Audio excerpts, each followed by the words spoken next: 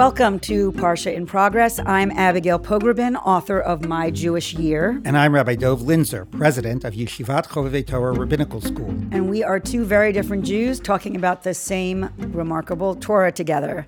Hello, Dov Linzer. Hi, Abby. Welcome to a new year of doing the Parsha together. Right. It's so exciting. This is, the cycle begins again, but we're doing the pieces that we skipped. Mm-hmm. So no one should feel like anything's going to be redundant, even though the Torah is factually redundant. And we're in Noah of Genesis, Noach. I mean, it seems like everyone knows Noah because it's, the animals, they came on, but... Twosies. Right. Thank you. Yes. Why don't you just sort of anchor us in the story here? Well, the previous Parsha, God created the world and looked at everything and said, it was good. And then Bereshit, that Parsha ends by saying... Bereshit is Genesis. Genesis, right? And that Parsha ends by saying that once human beings got to doing their actions and their deeds, that they were doing evil. They were doing ra, bad as opposed to good. So basically, God creates humanity and they already start screwing up. Exactly. But Dov, just to clarify, the earth became corrupt before God. That means in God's eyes. I have decided to put an end to all flesh, for the earth is filled with lawlessness because of them. I am about to destroy them with the earth. So it is pretty unbelievable that God is about to wipe out everything that he or she made. I mean, that sometimes I think we don't pause long enough to say, what does that say about God? You mean giving up on humanity? Well, also, this is God's creation. Yeah. So is there not some culpability for its flaws and its lawlessness? You made it. Well, I think that gets to the question about human beings and free choice and, human beings become divine-like after that first sin and get... Wait, why do you say they become divine-like? Well, we're going back to Bereshit, but the snake says you'll be like God. And then after they eat from the tree, God says, behold, man or the human has become like one of us. So I think that whole... But is that one of us, is being God-like being able to choose between good and evil? I think that's one of the, for me, powerful ways of reading that story, that God looks at everything and says, this is good, tells us what to do, and then once we sort of choose our autonomy and independence, and we want to choose and make up our own mind about it, then we're often going to make the wrong choice. But God gives us agency. Exactly. And can you just summarize the idea that we have evil and good born in us, but the idea that we're kind of predestined to have both sides? So last week's Parsha also ended with God saying, the inclination of man's heart is always evil. Ra kol hayom. Every day is evil. Noah doesn't even resist. He doesn't even argue on behalf of his brethren, right? Saying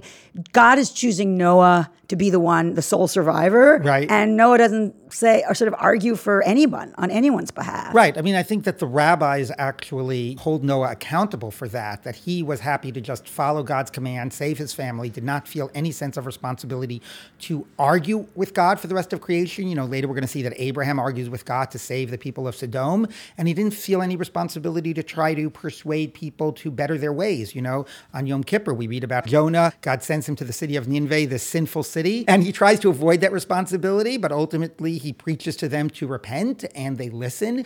And Noah is just comfortable for himself and his family to be saved. There's a Yiddish phrase called a tzaddik in pelts, which means like a tzaddik wrapped in a fur coat.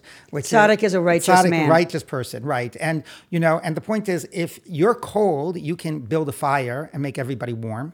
Or you could get yourself a fur coat and just you'll be warm. So what is that type of, the verse says Noah is Noah a tzaddik, just got himself a fur coat. Is a righteous person, but he's a righteous person in pelts and a fur coat. But why is he righteous? It really doesn't make sense to someone just intuitively that Noah is picked in some way as being above the rest or superior or having an absence of corruption. It feels kind of corrupt to me to be so selfish. Right. I mean, we don't see any evidence about his actions that would tell us that this is a righteous person. But, at one level, it could be God decide we have to start again. We'll have to take the best person here that's worth saving. And he happened to be the closest one that was worth saving. The verse says he was righteous in his generation. By comparison. Exactly. And there's a low bar. And, the rabbis certainly take him to task. Does it resonate for you that you started with this kind of predisposition to be bad, like you Dov? Does that ring true?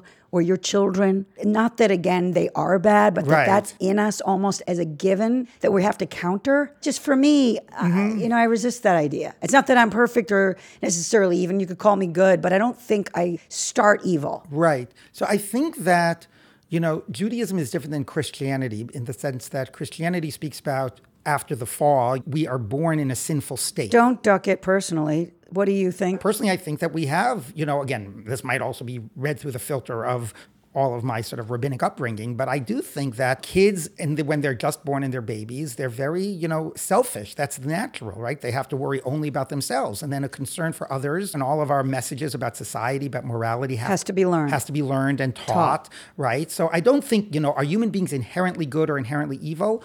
I tend to believe the traditional rabbinic teaching, which is that we have impulses, strong impulses in both directions. Nick, I think also, though, that evil has to be taught, not just goodness. I don't think selfishness has to be taught, but I think evil has to be taught. So then when we go on into the Parsha after this flood and the destruction of the world, God says, I'm never going to do that again. Right. It just feels like, where's your compass? Or what's making anything any better? If you had to, destroy it all and start over, like I'm thinking like, sometimes, I don't know, you're trying to make something, cook a dish or something. It's like, oh my God, this is a mess. I'm not going to fix this. I'm going to just toss all this and start again. Right. So that's one way of seeing why God wiped it out. But then you would expect him to put something different into the structure of humanity to ensure that this doesn't happen again. So, yeah, I think that that's a very good question. I don't see him making people any different. The one big difference I see is that after the flood, he starts legislating for humanity. He says, anybody who spills the blood of another person shall be, his blood shall be spilled. It's very legalistic. It's almost not only saying, so there's going to be rules now. I'm not leaving it to you on your own, because when you are left to your own devices, you can't manage yourselves. Exactly. And these are not like the Ten Commandments. No, they are don't steal, don't murder, civil justice. But they echo the Ten Commandments. They're very similar. Some people, Moses Mendelssohn, wanted to see these as like natural law, not even about divine command.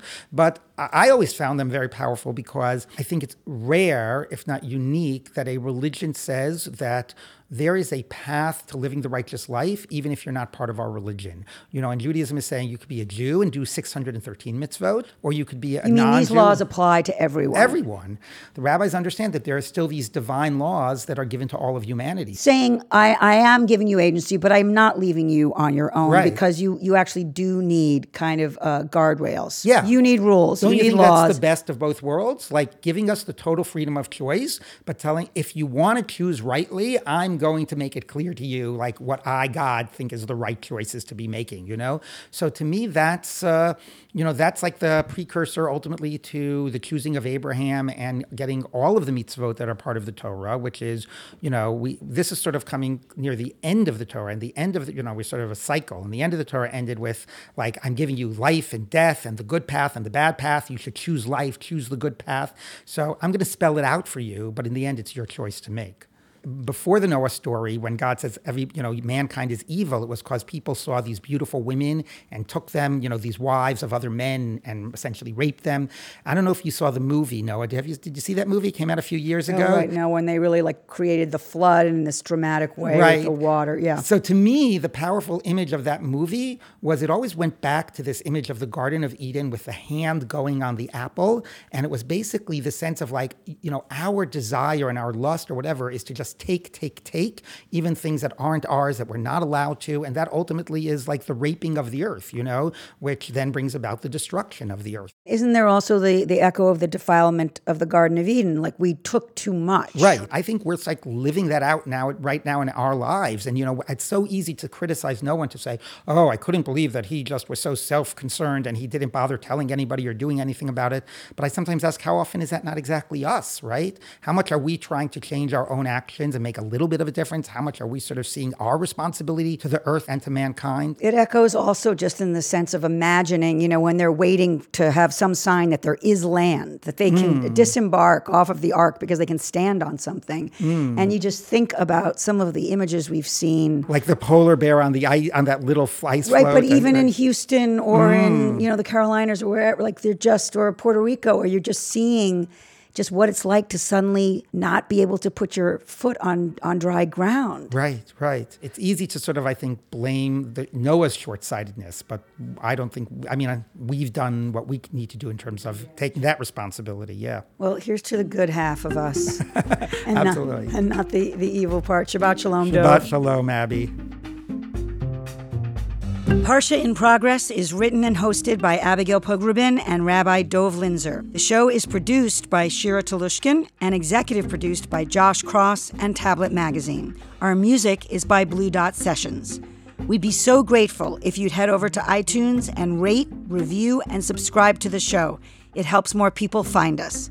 You can also write or kvetch to us at this email, parshainprogress@tabletmag.com. Thanks for listening.